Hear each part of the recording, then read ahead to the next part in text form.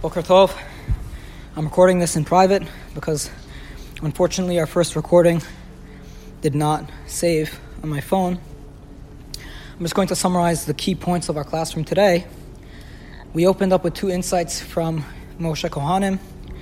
He sent me a couple of very fascinating insights. The first one was that there's something about Yehuda, in the story of Yehuda and Tamar, that's odd, in that we don't see any reaction from Yehuda to the death of his sons. Very strange. Yehuda is oddly silent with all of the suffering that befalls him. And what Moshe Kohanim was pointing out, he said that perhaps Yehuda is so filled with guilt over his part in selling Yosef that he almost knows that he deserves the death of his children, that he almost feels like this is cleansing his guilt. And for that reason, he's not really complaining. We actually see a similar thing with David HaMelech. After David committed the sin with Bathsheba, if you look at the stories after his sin with Bathsheba, David also seems to appreciate the punishment that he's getting, and he takes it knowing that he almost deserves the punishment. It's almost like they're wiping away guilt that he feels, and he's almost happy to accept the punishment. This may be something that David learned from his ancestor Yehuda, who in response to the difficulty also kept silent.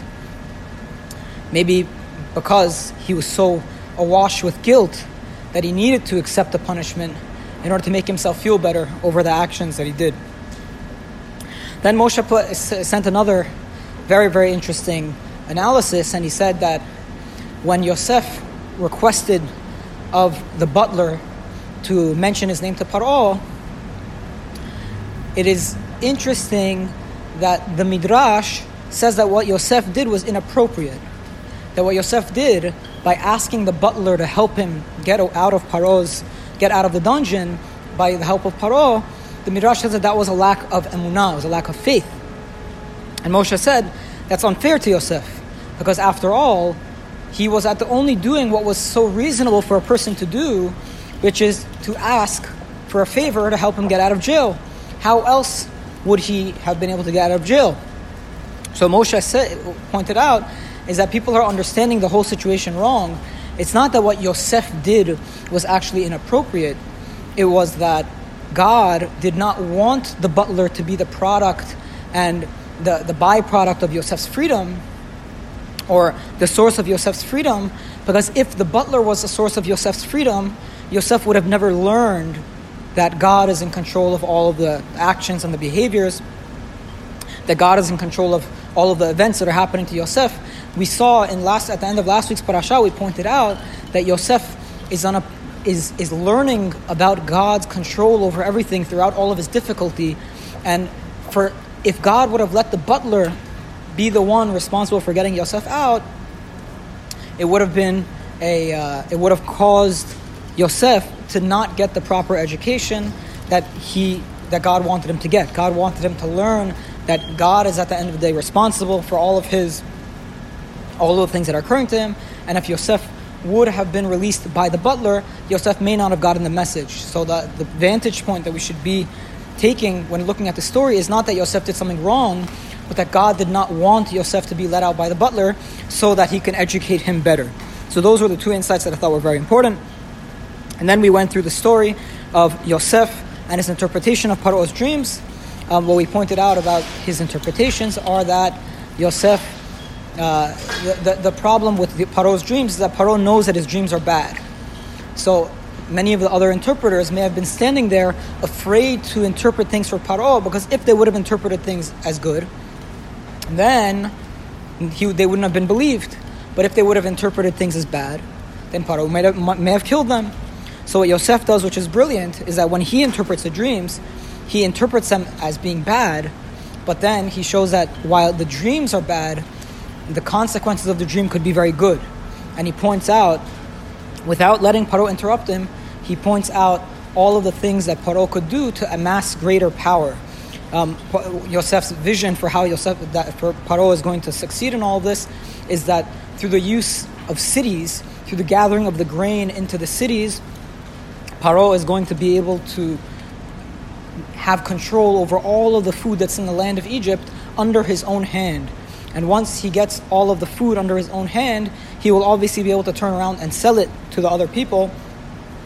And all of this is done by his ability to control what happens in the cities. Again, Yosef says that all of the food should be stored in a select few cities, which are obviously much easier to manage.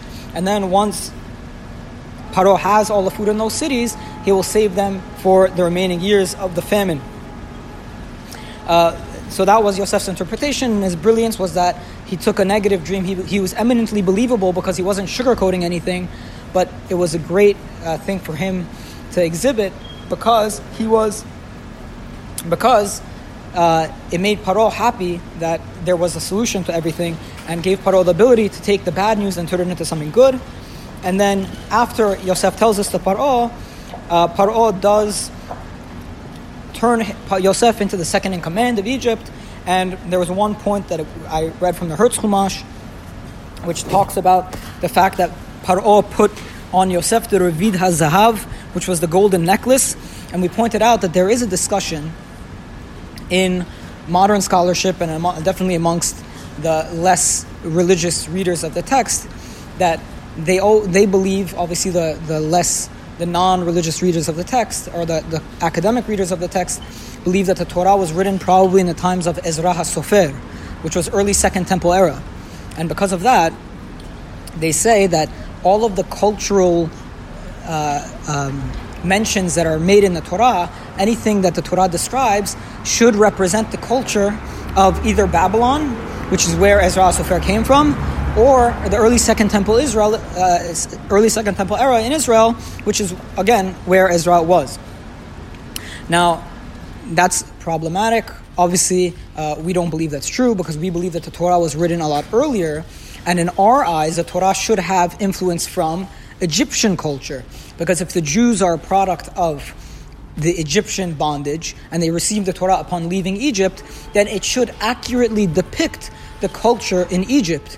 And if it does accurately depict the culture in Egypt, then we know that the academics who say that it was written in the time of Ezra are wrong, and that the Torah can properly be dated at a much earlier period in the time of the Egyptians. So what's interesting is that when Paro gives Yosef the golden necklace, I'm going to read for you the note in the Hertz Chumash, which points out something very important here.